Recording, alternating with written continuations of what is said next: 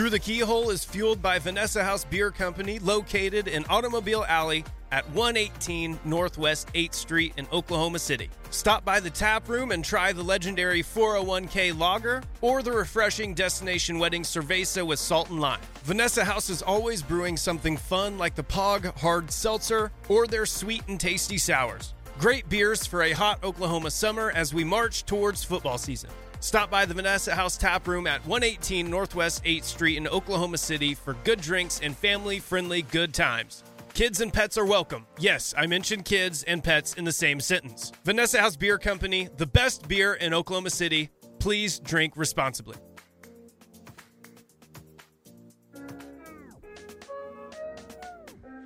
It's called Hollywood. Lights, camera, action. Hollywood Brown. CeeDee Lamb still running. Into corner. CeeDee for the TD. People don't know what it is to be champions. Oklahoma invented it. Welcome to Through the Keyhole, an OU fan podcast. I am your host, Peyton Guthrie, along with our other host, Alan Kinney, and our host, producer, the man in the chair, as they call it in the superhero movies, Matt Burden. He's over there like calling out bogeys and stuff. Matt, how's it going on in the control center? I mean, so Through the Keyhole, how many monitors? How many tabs you have? It's going well, man. Dude, I've got all the tabs open. I got 3 monitors in front of me, man. You know, if you need me to enhance something, I'll enhance it. You know, like what's that? Super Troopers, enhance. That's what I'm doing. That's my job. So yeah, I'm doing good, man. Man, that makes me feel extremely old. That your reference for the enhanced scene is Super Troopers, and not Blade Runner. But Alan, join me in fellow oldness as we know the actual movies these things are based off of. How are you doing, man? Oh man, I can't complain, Weekend's just about wrapped up, man, Ray. And we're so close to football too, but I'm just looking forward to actually having actual games to talk about, Yeah, I know we have week 0 coming up. That's headlined by Nebraska, Northwestern. Is there any other week 0 games that you guys are looking forward to? Yeah, like Vandy, Hawaii, mainly because I've got a win total bet on Vanderbilt that I'll be interested in there. And I think I'm trying to remember back. Let me look at the schedule here actually. Like North Texas, UTEP, just because that those might are be two, interesting. Yeah, those are two kind of up and comers. So and then of course OU's got UTEP on deck, right? So another good reason to watch that one. Yeah, for OU, we get a chance to see Nebraska and a chance to see UTEP. That'd be interesting. Let's just dig into this Nebraska thing. Is Nebraska's favored to win by a decent amount? Are they not? It's not a big number. I think it's within double digits. What do we think is going to happen to that in Dublin? Do we think Nebraska is going to start off the potential final year Scott Frost with a win, or is this going to be just another era of comedies for Nebraska coming out this season? Oh, it's Nebraska's favored by 13. I mean, like, here's the thing though, like, I don't know. Northwestern is one of those teams, they play so slow and play such low margin. Yeah. It's the kind of thing, especially given the conditions and that weirdness where you really could have just a ugly, nasty, low scoring game. Something, and the kind of thing where, if Nebraska isn't right, it's the kind of thing where they could just end up handing the game over to the Wildcats somehow. Yeah. It does seem like there's something called, I don't know, I'm looking up on some bet site. Apparently you can get the game at Nebraska 9.5, which I would be better at taking in the full double digits, like you said. But I'd be all about just hammering the under.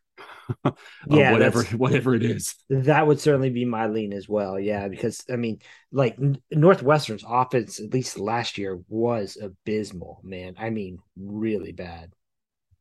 Yeah, that's the big thing about Northwestern. They just want to drag you into the rock pit, and I just don't know especially if they're talking about. I know some of the comments they were coming out of some of Nebraska stuff is that there's still a lot of option stuff kind of going on. which makes me think, oh, they really didn't adopt too much of Whipple's, if I'm saying that right, philosophy to a certain degree, or they've tried to do this weird blend. I still don't know if Frost really handed the keys over fully at that point in time, so I'm just not for sure. Yeah. And then we did have a little bit of drama this week that was really nice to help me get through the work week.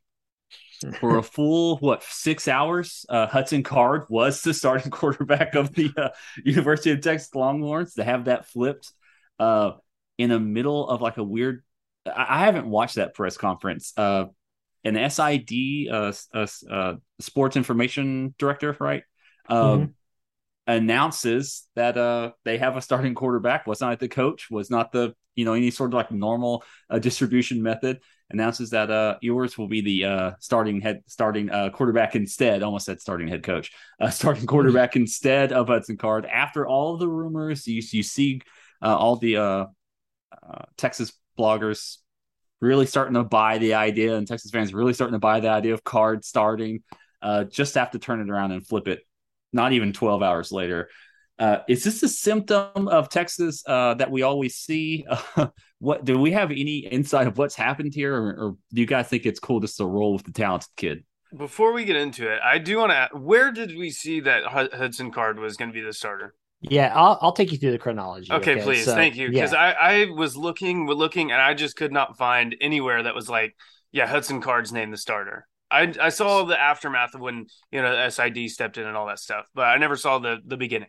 So the night before, I guess that would be Thursday night, Jeff Ketchum of Orange Bloods put out a report. He said he had talked to, he said something like a half dozen sources about where things were in the quarterback competition and that Card would be the starter. Now, I think he kind of half-assed it to a certain degree, the way that, kind of unprofessional reporters sometimes have a tendency to do, where it's like, oh, but things could change. But I mean, he made it fairly clear. Like he said something like, I wouldn't be reporting this if I didn't feel very strongly that Card was going to be the starter, something along those lines. And to be fair, I don't think the other Texas pay sites were necessarily, I mean, they seem to all be kind of reporting the same thing too. I mean, a lot of the reports were just stuff like, neither one has really separated himself during scrimmages, practices, that type of thing, So anyway, Friday morning, all of a sudden, around midday, it comes out, Texas has announced through the sports information director that Ewers would be the starter. Now, it was a weird deal too, because they had like 3 different players like doing media that day. And I guess he just kind of came out in the middle of it and said, and it made this announcement, Sark didn't, Steve Sarkisian, their head coach, wasn't involved from what I can tell. Ewers had teased something the night before, like, oh, big news, or, something big coming tomorrow, that type of thing. And then he tweeted out like a Players Tribune article, but it was from back in May. So like, it was just all very, very strange, and then you start hearing stuff like, oh, well, Thursday afternoon, Ewers killed it in the red zone in their practice where it's, and like, apparently that maybe won him over. I don't know.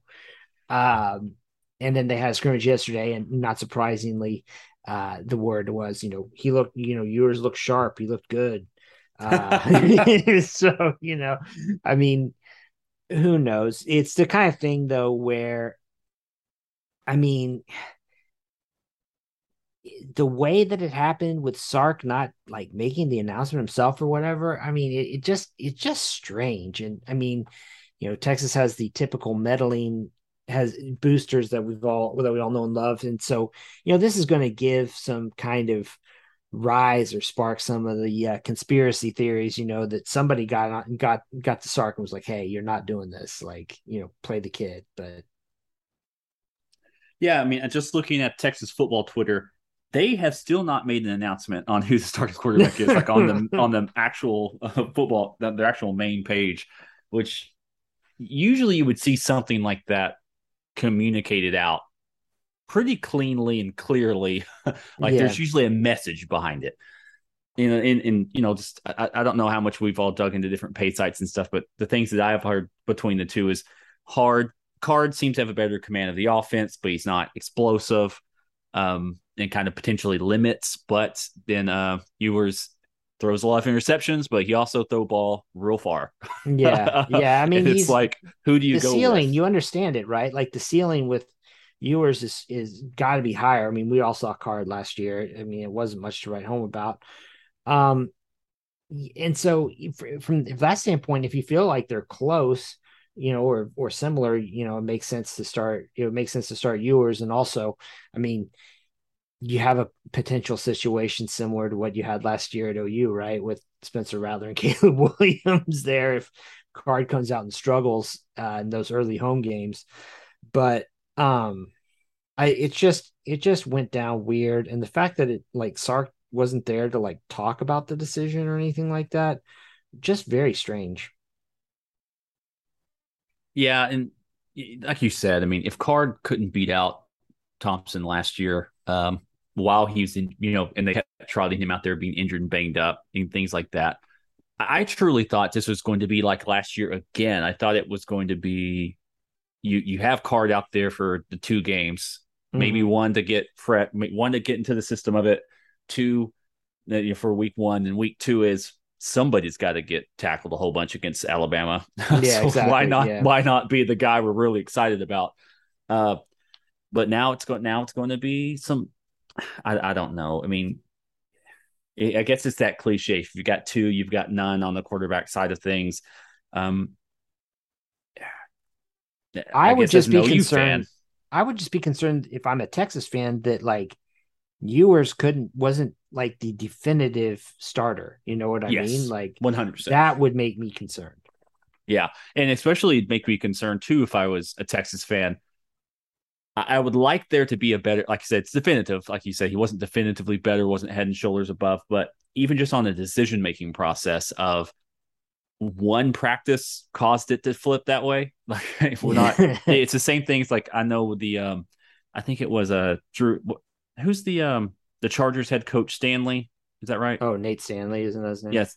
It's if all the fourth downs in that playoff game where he missed like 4 out of 5 or something. It's like, well, just make the decision. It's okay to make the decision over the long term of it. It's going to be okay. Just in this moment, it didn't seem that way. But everyone online is like, each every decision was like a small microcosm of, but they weren't looking at the full picture. And it's the same thing here. It's like, if it truly came down to one thing, then you have no confidence. And if Sark has it announced on his Twitter, Texas football has it announced on their Twitter, I'm going to be full conspiracy theory. It just makes it seem like Sark's kind of like, okay, fine, whatever.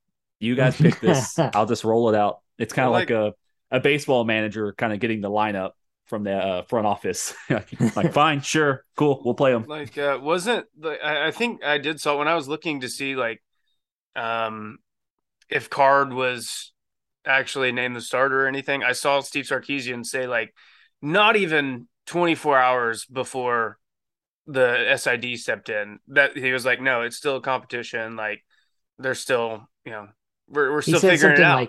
Like I have an idea, but I have an idea, but still figuring it out. And then, it was almost like the SID was like, oh yeah, and Steve Sarkisian forgot to say that actually Quinn Ewers is a starter. I know what he just said, but he actually forgot to say.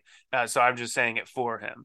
No, it's the same old thing with Texas, man. Like everyone says, there's too many cooks in the kitchen that think they need to be making decisions for the football team that aren't on the football staff. Like it's crazy, man. And it's not gonna get any better when all that stuff happens. Like with all that stuff happening, I don't care really who's in charge unless you get Mac Brown again. Like, but 20 years ago, Mac Brown. Yeah.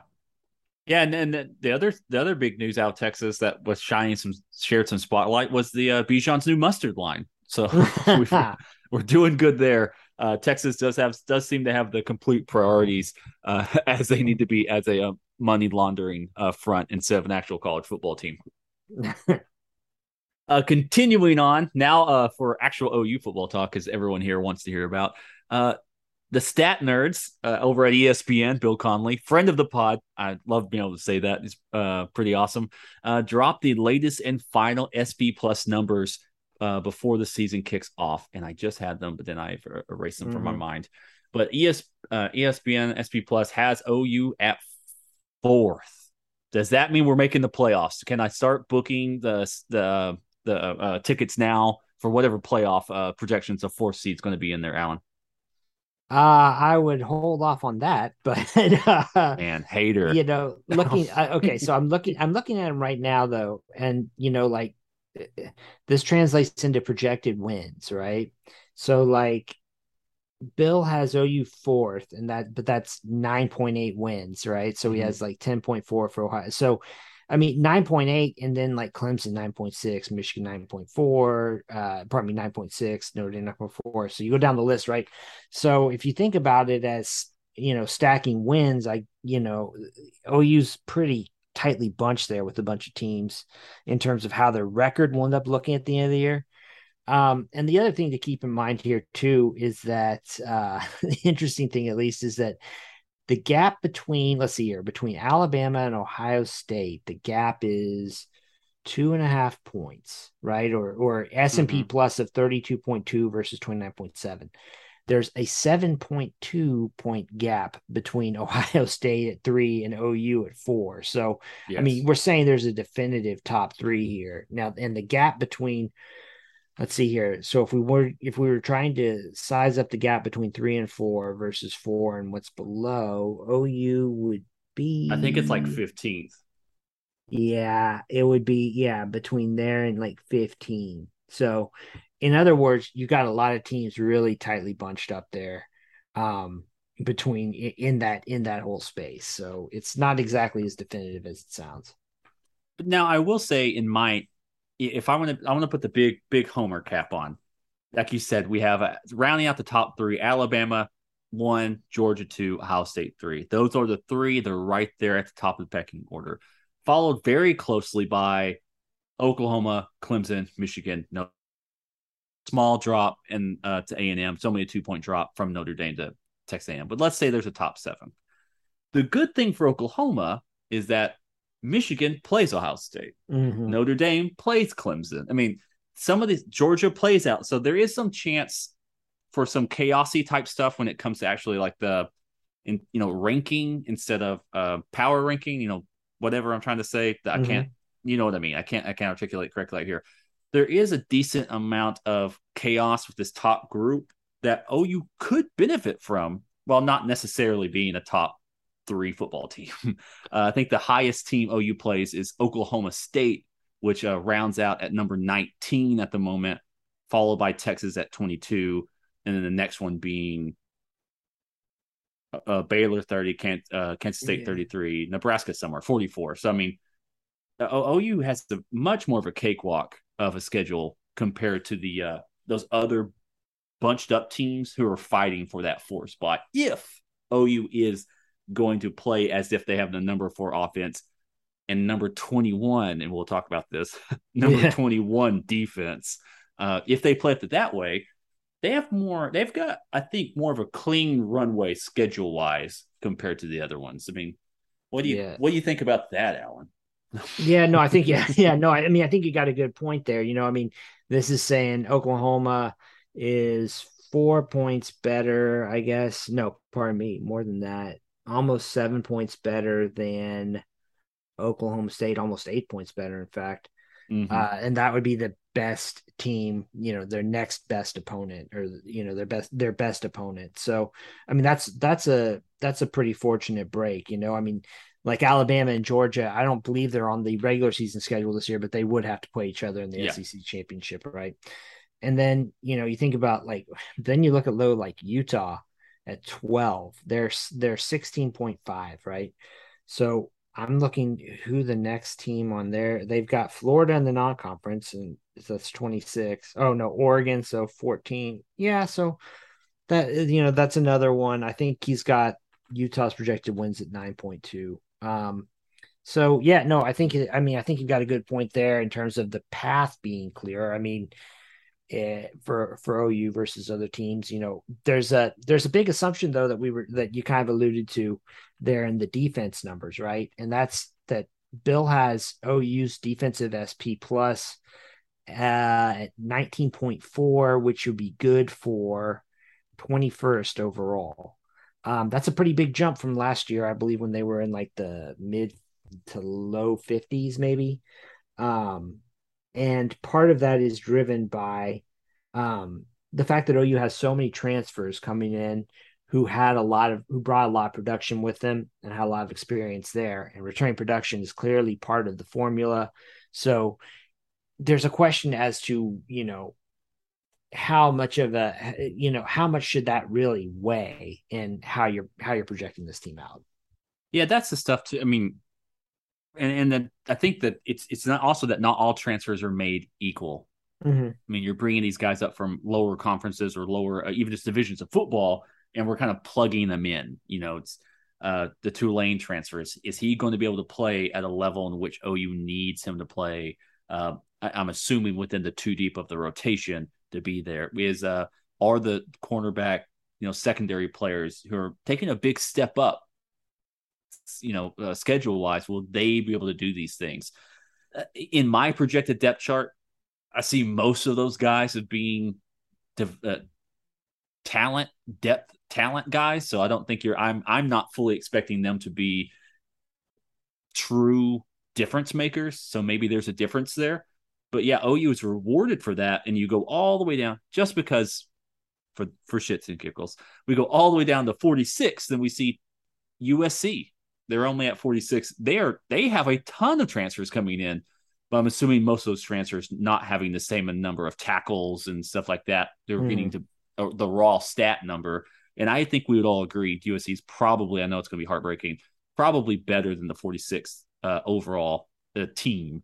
So you can see there's some disparity of how teams are being rewarded via the types of transfers they're taking in. So this doesn't necessarily take in the talent of the transfer, more of just a counting number that OU is benefiting from.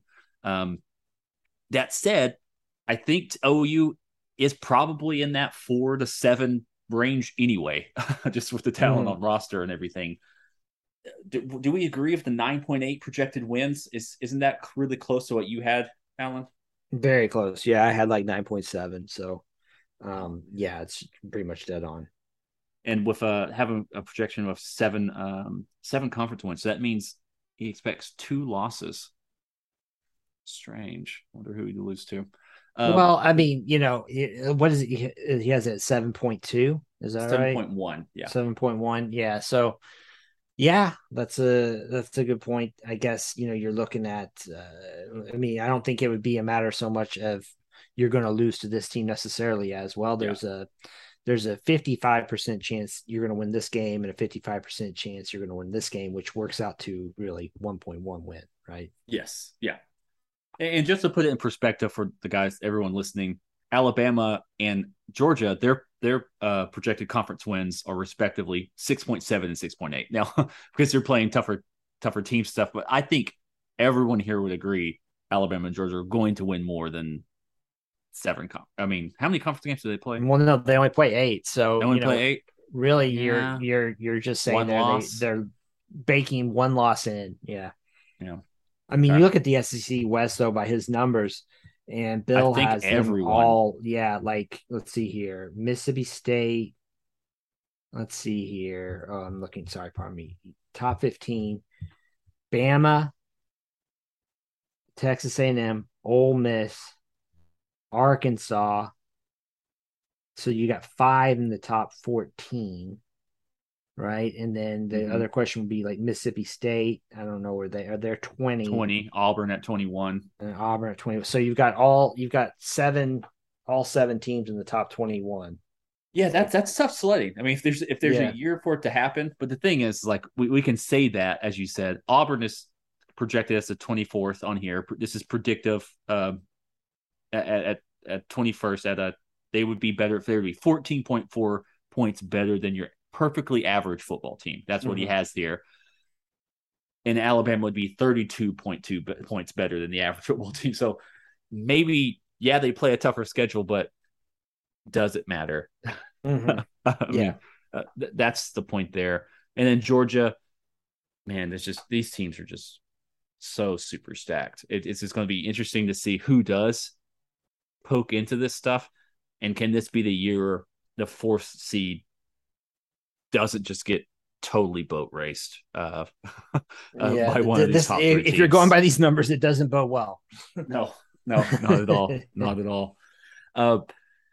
Matt, do you have anything to add for just the transfer stuff? I mean, do we think these transfers coming in, because they're kind of like floating up this number here, the 20, because I think the offense is, like, I know you're getting Dylan Gabriel, but I think we'd all assume Dylan is good. So OU is projected at 21st overall defense, which I would be so unbelievably happy if you had a borderline top 20 defense. But it is being bolstered up just by raw counting numbers of, just G5 starter had 300 tackles, and those 300 tackles are now being added in. But who he got those tackles against, how he got them, that part's not being that's a little too subjective versus objectivity of this is pure raw numbers there. Do you think there's a point in us worrying a little bit, seeing this number, seeing 21 overall, and do we think we need to like back off of it a little bit and say that's a cool number, let's just wait? Right. I especially on the defense, yes. I would wait. I agree that the defense improves, just because there's really nowhere to go but up for the defense with the way they perform majority of the time last year. I feel like I've said that before. No, I was say the last 7 years. Absolutely, the last 7 years, yes. And it keeps going down. Right. But no, I think with Brent coming in, Todd Bates, all those guys coming in, I don't think it could get worse. Honestly, I just don't see that those guys settling for worse. So I don't know. As far as the transfers go, I mean, I get it. I saw where Bill said that USC was like unrankable, basically. Like he just didn't know what to do with them, basically.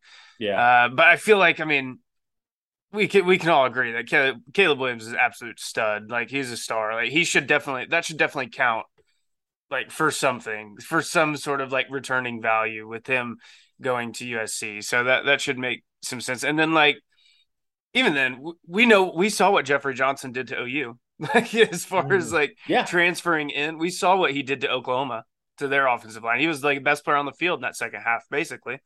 So I don't know, man. The SP Plus stuff, like I said, I told you guys before the show, like I get it in principle. I get the very basics of it. I'm not by any means an expert. So I'm sure like once we get more familiar with, or once Bill, I'm sure, gets more familiar with the transfer portal and all that stuff, like, and how to kind of calculate that stuff, I'm sure he'll be better at like figuring that stuff in.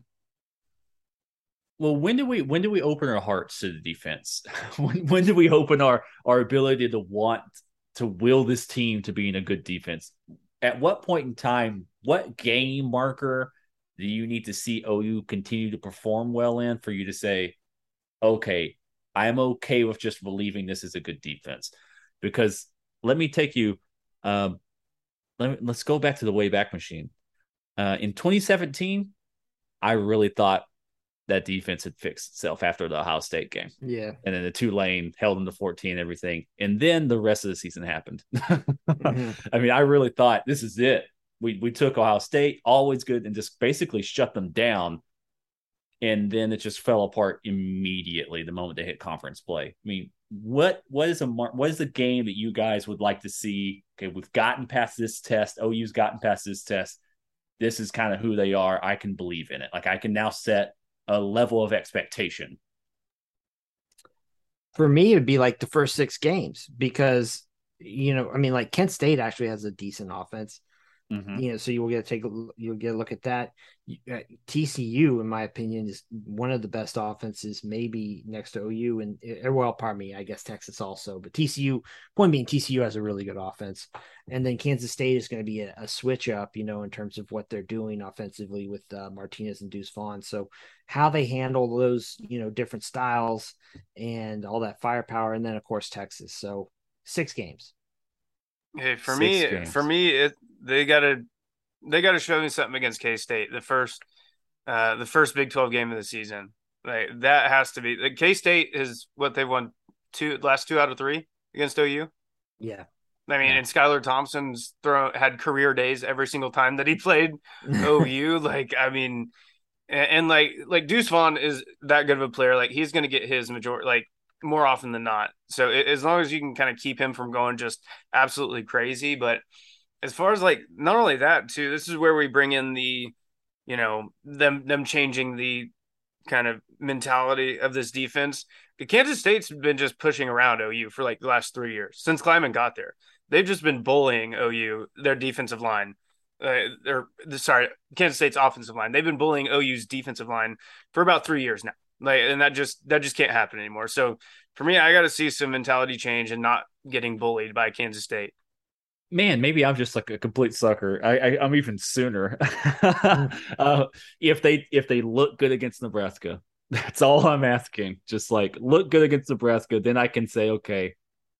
Because I don't want to go like the full solid verbal. By December, we should know who these teams are. No,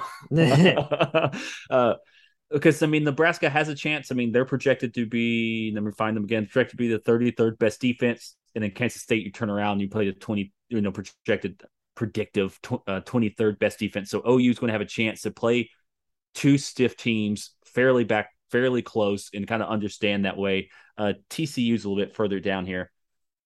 Now the offense should look great against TCU apparently according to these numbers, but it's kind of that inverse. OU is going to be playing two teams that are more defensively minded, and then a transition change of all offense, like almost a half team. So seeing how OU kind of navigates flipping those two of having to play different styles, I guess, to kind of against the schedule, you're not playing against the same team, will be kind of interesting. But to me, if OU can just look stout, on the line against Nebraska, I'm ready to buy in. That's the fandom of Peyton Guthrie, I guess. You guys are much smarter than I am, more logical. And now let's get into the meat and the potatoes of this. We're going to start naming names next to positions. Alan really wanted to go into his idea for this episode was to talk about the depth chart, what we think, stepping through stuff. Alan, I want to let you kind of drive the bus on this, all right. section of it, because I am dreadful at like wide receiver X and wide receiver Y and keeping all that stuff in my brain. Sure. So we're going to talk about the depth chart, who we think is going to go where. Do we want to give all three and see what's going on there? Oh, gosh. I didn't even try with the special teams. But not special teams. I mean, all three of us. Oh, sure. Yeah. Well, I mean, why don't we just throw out positions and we'll go that way. All right. We'll start off. Okay. We'll go ahead and do the offense first. And we'll start off on the line. I like doing that, kind of a different approach. Let's start off at center. I've got first team is Rame, second team is Conjol, and third as Nate Anderson. I don't think there's a lot to dispute there, right? No, that's pretty much who I have. Those two. I mean, a 3 deep. You're going madness there. Yeah, I was about to say. I only had 2. I was only going to 2. We're good. I'm good. Yeah, we'll stay with either.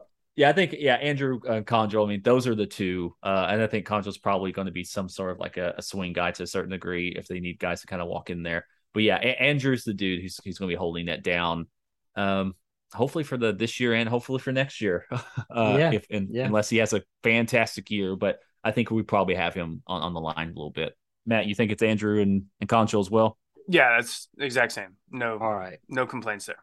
Okay, left guard. I have McCade Matower first string. And then you kind of get into this deal where it's like, how do we want to do this in terms of like, can you only use one guy in one place? Because you might hear Conjol getting moved over to left guard on occasion, or you might hear, I don't know, Savion Byrd's name has been brought up as potentially playing guard some this year. I just put Marcus Alexander there in the second spot because I went back and looked at the spring game. That's where he played. So that's who they were playing there. So that's what I went with. All right. Yeah, I've got McCade as well. And then, as you said, it's kind of just a crapshoot of who's going to be that kind of swing guard type of a guy who kind of goes back and forth. It could be, like you said, anywhere from Conjol. I think the thing I'm looking at right in front of me, Bray Walker might be a name there potentially. Yeah. So yeah, I think I'm going to say Bray just to have a different name there at left guard. So McCade and Bray. Yeah, I'm going McCade and Conjal. I'm going All McCade right. and Conjal. I think they'll lean on more experience if McCade goes down. Right, right. Okay. So then right guard. Now there might be some questions here, right? Because I've still got Chris Murray and then I've got Walker here, and that was just based again on how that broke down really in the spring game. But a lot of people are pushing Savion Byrd in this spot, saying that he's played really well in August camp and might be pushing for this job. So that's who I have. I've got Bird. I've been listening to the tea leaves. I'm if you guys want to support two different Patreons, one support ours through the keyhole, and also Red Dirt Sport. He's a great one. I think we plug in basically everyone, and he's never plugged us. No, lots of Twitter love from Red Dirt for us. But yeah, there's a lot of scuttlebutt about Savion Byrd making the push here, and I've got him and Chris Murray right there as our right guard guys. I also have Savion Byrd and Chris Murray at right guard. From everything I've heard, I also support Red Dirt Sport, but talking to Eddie Radosevich, who's at practice and stuff doing that, he said that basically Savion Byrd's going to be too talented for them to not be on the field. They're going to have to find a spot for Savion Byrd. So this is kind of where I went at right guard. All right. Yeah, no, you guys don't have to talk me into it. I am definitely ready to move Savion Byrd into that spot. In part because I feel pretty good about the tackles. So let's go ahead and hit those two spots up. First up, we have left tackle.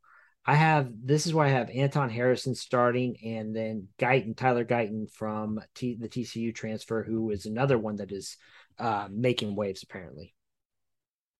Exact same names for me. Tyler, just it's wild. He's one I kind of have. I'm trying in my mind to pump the brakes on just slightly because he is so raw. But everyone is talking about this dude like that. He's NFL guy. All he's got to do is figure it out. And apparently the light has the switch has been flipped for him. The thing is, he has a more talent. Maybe not more talented, but a more experienced guy at left tackle. Anton already there. So those are the two I have. I've totally bought into the Savion Byrd stuff, so I want him to start. Tyler Guyton, I don't know if I bought into all the hype, but he's the name I'd put there at left tackle as a 2 deep. I think if Anton actually goes down, I'm not for sure if they'd stick with Tyler. I think they would have to figure something else at the spot. But as a rotational guy, I think he's the guy, if that makes sense. Sounds good. I've got the same too. I didn't really buy into making the big deal out of Brent not saying Anton Harrison when he was listing off the linemen. I didn't buy too much into that. He said 9 guys and then only said 4 of them. So who knows if Anton Harrison was if Anton Harrison he's probably one of the 9 guys. I'm not reading too much into it. I think Anton Harrison, Tyler Guyton, those are your 2. All right. Now, then right tackle. This is kind of Wanya Morris to me is an easy call on first string. Then the guys behind him, again, you could see Byrd potentially swing over here if they really need him, right? You could also, they've talked up the freshmen, Jake Taylor and Jake Sexton a lot. So I put Aaron Parks at second team, but that was, again, just based on what I saw from the spring game. So, there's a lot of uncertainty, I think, at that second string, but first string to me seems like it's wrapped up. Yeah, I've got Morris here as well. I think that's just the easy call. I think that the starting 5 we have here is just the easiest call of all of them. And then it's a backup. I think I have penciled in Nate Anderson just to have a different name there. 6'5", 295. He's big enough, everything. But as I said, I think on the tackles, I'm good with the frontline guys and I'm good with the backline guys as rotational guys. Yeah. If those guys have to end up starting, let's say Wanya Morris goes down for an extended period of time. I think they move Byrd from right guard to right tackle and they move Murray up. And those guys wouldn't be starters by anything. They'd shuffle the line around. That's exactly what I have. I have Wanya Morris starting, Savion Byrd backing him up because they'll just move Chris Murray and feel probably pretty good about it. All right, tight ends. I I've got Willis 1 and Daniel Parker 2. Again, I don't think there's going to be a lot of questions here. They're very different players though. Yeah. So I mean, is there anybody? Is there? I mean, is there any chance we see them on the field at the same time? That's what I was going to say. I have these as two separate positions, but they're one position. I guess is kind of how it was last year as well. I have Braden Willis as this H-backy type, and then Daniel Parker as a true inline tight end. I think we see them both on the field a lot, and then one of the freshman kids is going to be in there at some point in time potentially. Caden and Llewellyn, I think one of them are going to be. They'll see the field, especially. I think we're going to see OU play big a decent amount of time to kind of counteract some of the physicality that OU is being pushed around that Matt kind of mentioned earlier. But I don't think there's any drama at that position. I think it's Braden and I think it's Daniel. Yeah, completely. Matt's got something. No, completely agree. Completely agree. All right. All right. So moving over the wide receiver positions, I broke these out. I've got three slots here, three positions here for wide receiver. I've got the X, which is, and then the Z. Those are the two outside guys, right? And just based on what I've seen, they don't necessarily move those guys around much, and they kind of just stay on the same side of the field, right? So if you're playing the X, that's on the left side. If you're playing the Z, I've got you on the right side. Okay. Then I've got the third position I have is the slot. So we'll go ahead and just start there. And to me, this is one. I mean, this is tailor made for Marvin Mims. Yes. Just based on what you saw Lebby's offense doing at Ole Miss, he hit that slot position a lot, moved him around a lot, did a lot of different things with him. I think that's where we're going to see Mims. And then I have Drake Stoops as the number 2 behind Mims there. Yes, on the slot, I've got, if that's where we're going to put Mims, Mims is the slot guy, Drake being right there behind him. Unless they go 4 wide, then Drake becomes that other receiver that right. who was the receiver that Kyler Murray's only threw touchdowns to? Position. Lee Morris. The Lee Morris position. That's going to be Drake Stoops. All right. What do you think, Matt? Yeah, the same. Like I said, if wherever we were putting Mims, he's obviously one. Like he's obviously going to be there. So yeah, I like that. All right. So the X position, this is one of the outside receivers. I have Theo Weiss here, backed up by Jaden Gibson. Yeah, that's what I've got too as well. I mean, that's where Theo was at the spring game. He was out there. He looked okay at the spring game. I'd like to see him what he looks like now. I know that one busted play, he wasn't able to fully separate and kind of leave everyone behind, which kind of made me think, I'm not the biggest fan of that, but he's going to be your 10 to 15 yard guy, in my opinion. I don't think you're going over the top to Theo too often. And then Gibson, I mean, they're hyping him up a lot. He's someone who I thought there'd be he would need like a year just because he just is a string bean type thing. But a wide receiver, if you're that tall and you're that fast, you can make it work. Yeah, I got the same too. Too. All right, moving on to Z. This one's tough for me, actually. I have Farouk as on the first line, but I have no idea who would be backing him up. I mean, again, it's possible they could slide over Drake Stoops here or Jaden Gibson if, they're looking for a rotation. But if there was one other guy to put in there, I don't know who it would be right now.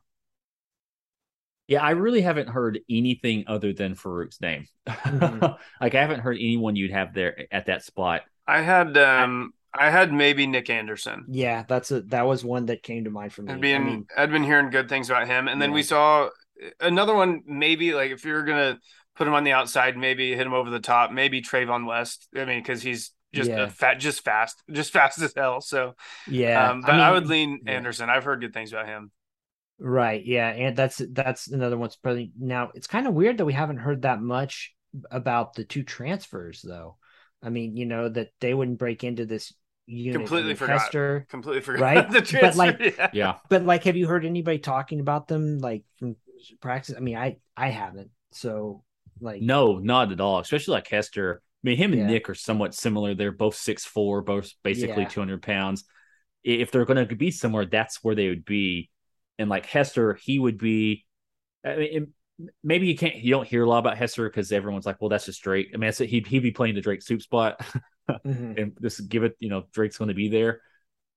I mean, you really haven't heard anybody, but it's Mims, Farouk, Theo, Gibson, and Stoops. And those are your guys. Yeah, never mind. Give me Hester instead of Anderson, backing up Farouk. Ooh, got a different name. Just that, yeah. We're having something different, and I don't know if they're rolling out 2 freshmen. I think one would be one with Jaden Gibson will be enough. Maybe Nick Anderson's turn. He'll come quick enough. All right, quarterback. I have Gabriel and then Bevel. Yep. Right. Okay. Clean sweep. Yep. Clean sweep. All right, and then running back, I have Eric Gray on the 1 line, and then I have Marcus Major 2. What do you guys think? I think it's going to say Eric Gray or Marcus Major, but it's going to be in that 1-2. Yeah. It's going to be the 1-2, and then Javante Barnes is your third guy. You know what though? Barnes has been apparently he's had some injury issues, hasn't he? Really? Is what I've heard. Yeah. So I mean, he might. I know Sawchuk has been getting a lot of. Yeah, I know Sawchuk's been getting like major rave stuff, but I thought maybe it's because they're trying to give somebody else a different chance in the spotlight. All right, so we'll go ahead and move over to the defense here now. And this is kind of a mess because like a lot of these positions are very interchangeable, or it's not entirely clear who's playing where. So I'll go ahead and start off. First up, I called it the nose tackle position because it seemed to be that they had these guys closest to the ball. I have Jeff Johnson first, and then I had Corey Roberson second, but I mean, you could probably move somebody else in there. Yeah, nose tackle. I've got Jeffrey Johnson and Isaiah Coe behind him, just as another big person. But I think it's Jefferson there. I don't think there's anything else he could be.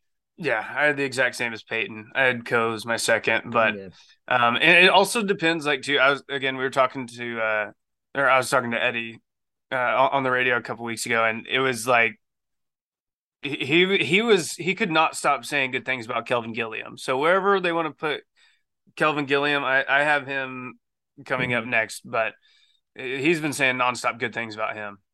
Yeah, and he was playing kind of that nose spot, kind of. I mean, the thing is like I couldn't pick up any rules on how they were saying the defense from the spring, so like it's hard to say if they're going to have one guy closer to the nose or not. For the defensive tackle position, generally this will be the 3 tech. I have Redmond here, and then I had Coe here, but I mean, again, we can kind of I'm open to suggestions on how to play that. Yeah, I've got Redmond there as well, and I think I have Jordan Kelly there as the backup there. And like you said, those two are somewhat like the rules of it all. When it's a 3 down versus when it's a true 4 down. I'm assuming we're looking at this as a 4-3 as its main base. But I know we're going to walk into some weirdness here in a second after we get out of these 2 defensive tackles. Yeah, no, I'm going Jalen Redmond and Kelvin Gilliam here. I'm buying the hype. Yeah. We don't talk about guys like Jeff Ellison either, and he's still there. I mean, they're pretty deep at these spots, which is, kind of surprising given what they lost. Okay. So I just called this right defensive end and left defensive end because I didn't see him switching much up here. For right defensive end, I have Ethan Downs on the first line and Jonah Laulu right behind him. Yep.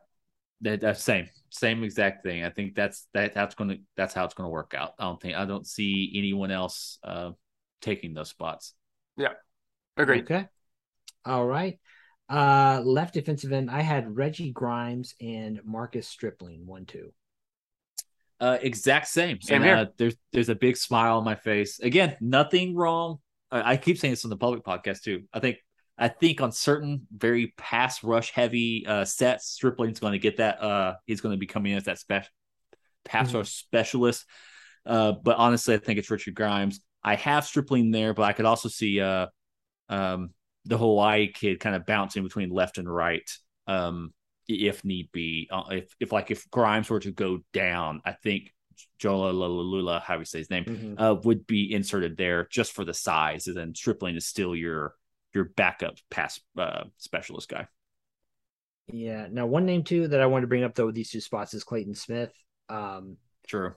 I've heard he's shown flashes in camp. Is that enough to break into the rotation? I don't know, but it's worth bringing up, I think. All right.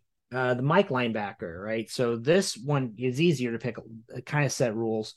This is the guy that is, playing to the field side of the formation or the strength of the offensive formation. Here, I had a hard time with this one. I went back and forth for a while because there could be some different ways to change these spots up. But I went Danny Stutzman on line 1, and the second line I have Ugwoegbu. Matt, I'll let you take this next one. You go next. Okay. I had it flipped. I have Ugwoegbu first, and then Stutzman. Okay. All right. I had Danny Stutzman starting, and then a giant question mark of who would be behind him. I think they're going to have some. It's like a guy who plays either or. So because the thing is, I have David on starting on the weak side. So I don't quite know who's going to be backing up on the middle. Okay, got it. So yeah, okay. So let's go with that. We're kind of got some funkiness there, right? So then for the will linebacker, this is the spot lining up to the boundary. I had Deshaun White and then Shane Witter in the second line, but it sounds like we've got some potential questions here. Yeah, that's where I've got I'm trying to think right here. Let me pull up my handy dandy. What does the Sam linebacker do? Well, this is the will. The will, yes. So what I have in mind, because we're going to get. So then I have. So let's say it this way: I've got in the middle Danny Stutzman backed up by Witter, and a weak side David Ugwoegbu backed up by Witter. Okay, Matt, what do you think? Yeah, I got Deshaun White, and then I had the same as you, Alan. Deshaun White and Witter backing him up. Okay. All right. So here's the interesting part where it gets real weird, right? Because then we've got the Sam linebacker, which is also known as the cheetah, which some people call the nickelback, right? So the thing is, this is open to a lot of different style of player. And I know Teddy Lehman has mentioned on his podcast that Deshaun White is working there a lot. Yep. And so if you wanted to bump White out there, right? Like if you're saying he's the starting Sam, then you could theoretically play Stutzman and Ugwoegbu at the two interior positions and play White at that spot. Now that might leave you kind of open to getting burned by the pass, and because White would probably need some help there if he's got to cover a safety or probably a slot or something like that from that Sam position. But the other option is you've got Justin Harrington there who's playing that more like a kind of strong safety hybrid type. Mm-hmm. So in heavy down situations, I'm going to call it your Sam linebacker, not the cheetah position, but Sam linebacker position. So my starting 3 linebackers in a true 4-3 would be Stutzman in the middle, backed up by Witter. Weak would be David Ugwoegbu, backed up by Witter. And then I'd have a Deshaun White as your starting Sam. I don't think he has a true backup because I think it's such a hybrid-y type of spot. Now, if they do go to a 3-2-6 or a true 4-2-5, I think you see David Ugwoegbu go to the sideline and Deshaun White become that weak side linebacker, if that were to make sense. So I don't think Deshaun White ever leaves the field, but I do think they have the 2 bigger linebackers as your interior guys, and then Deshaun White's your starting Sam linebacker. I like that. I like that a lot. I just had Justin Harrington here for just that little cheetah position that has become so popular. Yeah, and then another name, of course, Kanak gets brought up here too, and so we'll see how they feel about him early on. So then to call it for my cheetah position, it's going to be Harrington would be the cheetah position. So however they interchange true Sam linebacker and the cheetah spot, because I know it's kind of interchangeable or whatever, I'd have Harrington there backed up by Kanak. Right. So just for listeners' sake, the cheetah or Sam or whatever you want to call it is generally going to be lining up to the field side, to the strength of the formation. And this is a player that's going to have to do some things in space. You're generally going to have him kind of buzzing to the flats or, kind of playing that hook zone. But he wouldn't necessarily have to cover deep, right? So, if he's there and there's a, lined up over a receiver, he's going to be playing the underneath routes most likely, and then he'll have help over the top. The question really, I think here is, against a team, for example, like Kansas State, it seems to me like you'd want to be playing Deshaun White there, right? Because it's more of a run team. They're going to be coming there. He's more likely to have to make, tackle a guy like Deuce Vaughn in space, less, his coverage skills are going to be less called on, right? So that's kind of the way I see that breaking down. Yeah. So like, let's say OU's playing Nebraska, it would be, in my mind, Danny, David, Deshaun, and then when they play TCU, it'd be Danny, White, Harrington. Yeah. Okay. I see that. Yeah. All right. Okay. So left cornerback here, I have Woody Washington, and then Jaden Davis. Those are two. I have two. Jaden apparently has been like setting all kinds. He's been getting a lot of good pub via the camp circuit.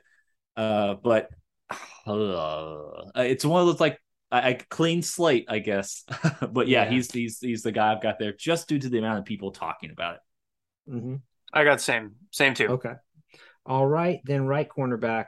This one I have DJ Graham and then Kenai Walker here, but I mean, this seems like it's in flux.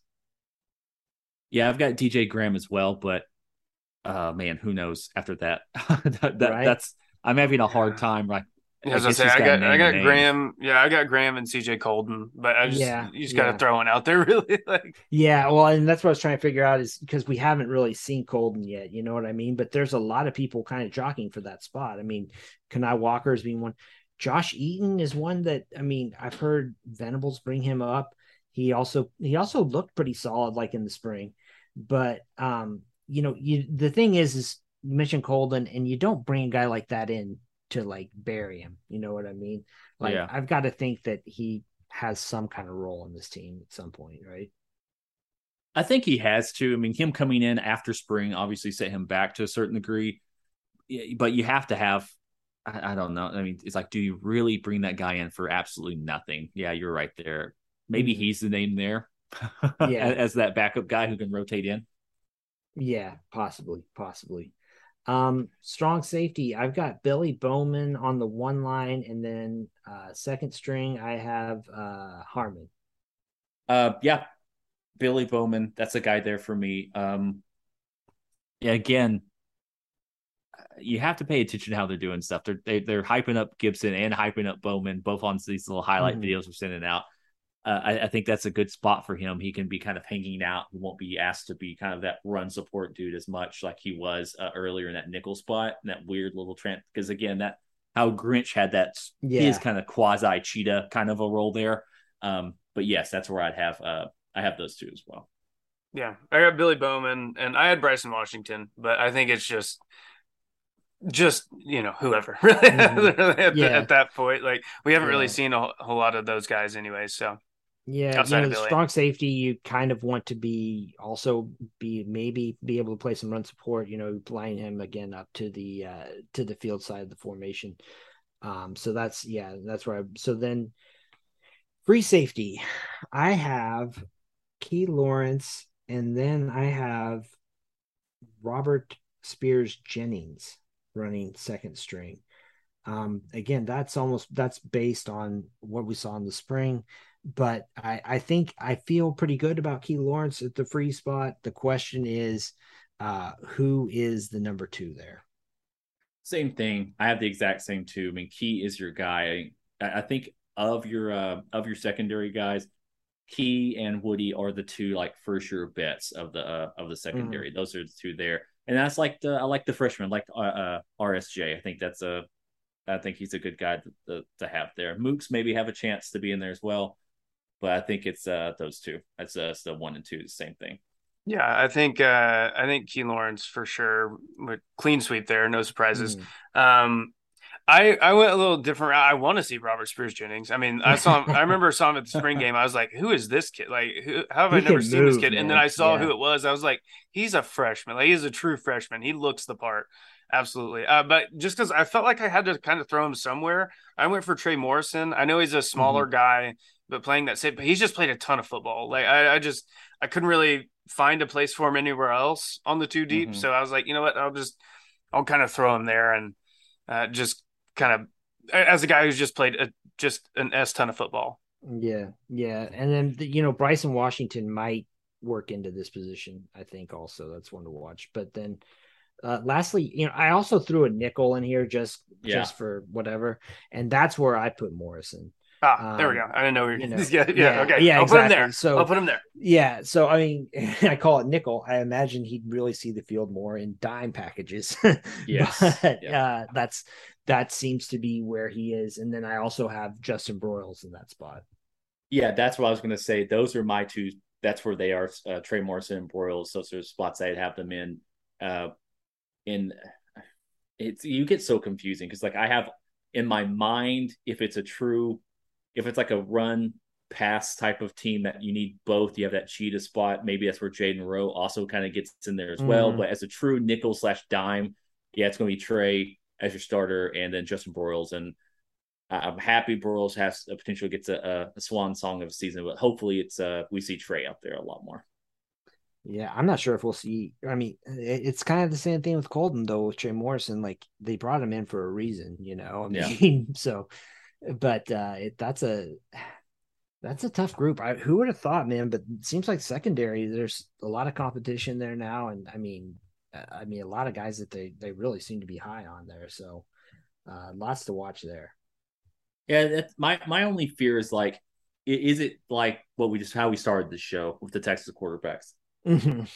Is a lot of competition a good thing sometimes, Yeah. especially this close to the season. Now, we're not in the fortress. We don't know. They probably already have it. I don't know if there's that many battles kind of happening, or is it Brent really kind of stoking the flames of we're competing until the very first snap of the season, type of a thing, that sort of thing. But the secondary is the one spot where I kind of feel I would really like to have a bunch. I don't know, like some scoop guy being like, "This is it. These are your 5. They've separated. Mm-hmm. This is what's going to happen." Like the linebackers, we had them in different spots, but we know it's those 3. The defensive line, we all kind of knew exactly who it should be. Offensive line too, we haven't kind of shaped up a little bit differently, but we knew exactly who they were going to be. The secondary is going to be that first initial roster depth chart release, which I think historically has happened on Thursdays before the game. I can't quite remember. Will be that'll be the first part I look at. Yeah, I'm interested. I mean, I don't know, Matt. You might be a little bit more plugged in on this. Do you have any idea if they're gonna like drop a depth chart anytime soon? Oh, I have zero clue. I'm sorry. I have zero idea. I'm sorry, but yeah, no idea. No idea. That seems the kind of thing that Venables would be all over, throwing it out there and being like, these are our guys, and really trying to stoke some competitive fires out there. But we'll see. I'm excited though, man. This was fun, and you kind of get a better picture as you're going through this of what the team might look like. And I mean, I got pretty excited, honestly. Yeah. We're in the stage of optimism. The stage of all these guys are obviously going to be great. No one's going to regress. Everyone's going to get better. That's kind of where we are. And I think I think it's because there are some spots that are uncertain. Like I'm excited to see what that Sam / Cheetah position looks like. Do we have Deshaun White out there versus teams? And then it becomes like, I'm kind of excited to see that the multiple side of Brent Venables and seeing we have a true Sam linebacker against Kansas State, but against Texas we've got Justin Harrington out there, and we're moving one of the linebackers out. I mean, I'm interested to see how this kind of shapes and forms itself, so that even though there's a system and there's a structure and a process to the defense, it's not so rigid that you see the team get picked on, because you at times you could pick on Grinch because you kind of understood the constraints of his defense. It doesn't seem like Brent is going to allow that to happen. And teams get picked on. They're not going to pitch shutouts the entire time. But it does seem like there's at least answers to if a team is trying to do something, we've got a different body type to roll out there. Right, exactly.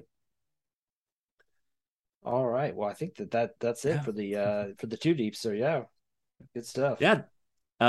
If you've got your two deep or anything, email us at keyholesports@gmail.com. That'd be fantastic. Let us know how wrong we were or how right you are. I would love to see it. I'll put this in the Patreon too. I'll send it over and we can put it in the Patreon. Yeah, that'd be fantastic. Yeah, we'll do that. We'll post that. We can make that part of the Monday post. I'll be on the Patreon itself. I've got the writer for the MAC conference from SB Nation. Going to be talking about Kent State. What sort of players? I think we all can agree OU should beat Kent State by a lot. But he at least give us a pulse of that football team and say, here's some guys who were good. And if you're wanting to judge OU's performance, you need to judge them against these positions, how well they're stacking up against these guys. That's something I'm interested in. And I'm working pretty hard of trying to find UTEP. I'm trying to get in touch with their SID to see, mainly to talk about the idea of paycheck games and how these smaller teams are trying to survive in the ever shifting landscape of realignment and taking bigger games and stuff like that as well. And I'll try to talk about that Kent State as well, because I don't know if you guys have looked at Kent State's schedule. Maybe they were running a deficit in the budget last year, but they're playing Georgia, Washington, and OU. Yeah. Those are three body bag paycheck games. Maybe not Washington actually, but those are still 3 games that they're going to get paid money to, I guess, pay off some debts. Maybe they did some renovation or something I'm not aware of. But we got a lot of stuff, like I said, on the Patreon. We'll be doing a pick'em as well. And then some other stuff. I'm going to try to work on some sort of giveaway thing if you're a Patreon. So everyone join in, have some fun, and we appreciate it. And I think we've got one last thing that Matt usually says to get us out of here. Boomer! Sooner.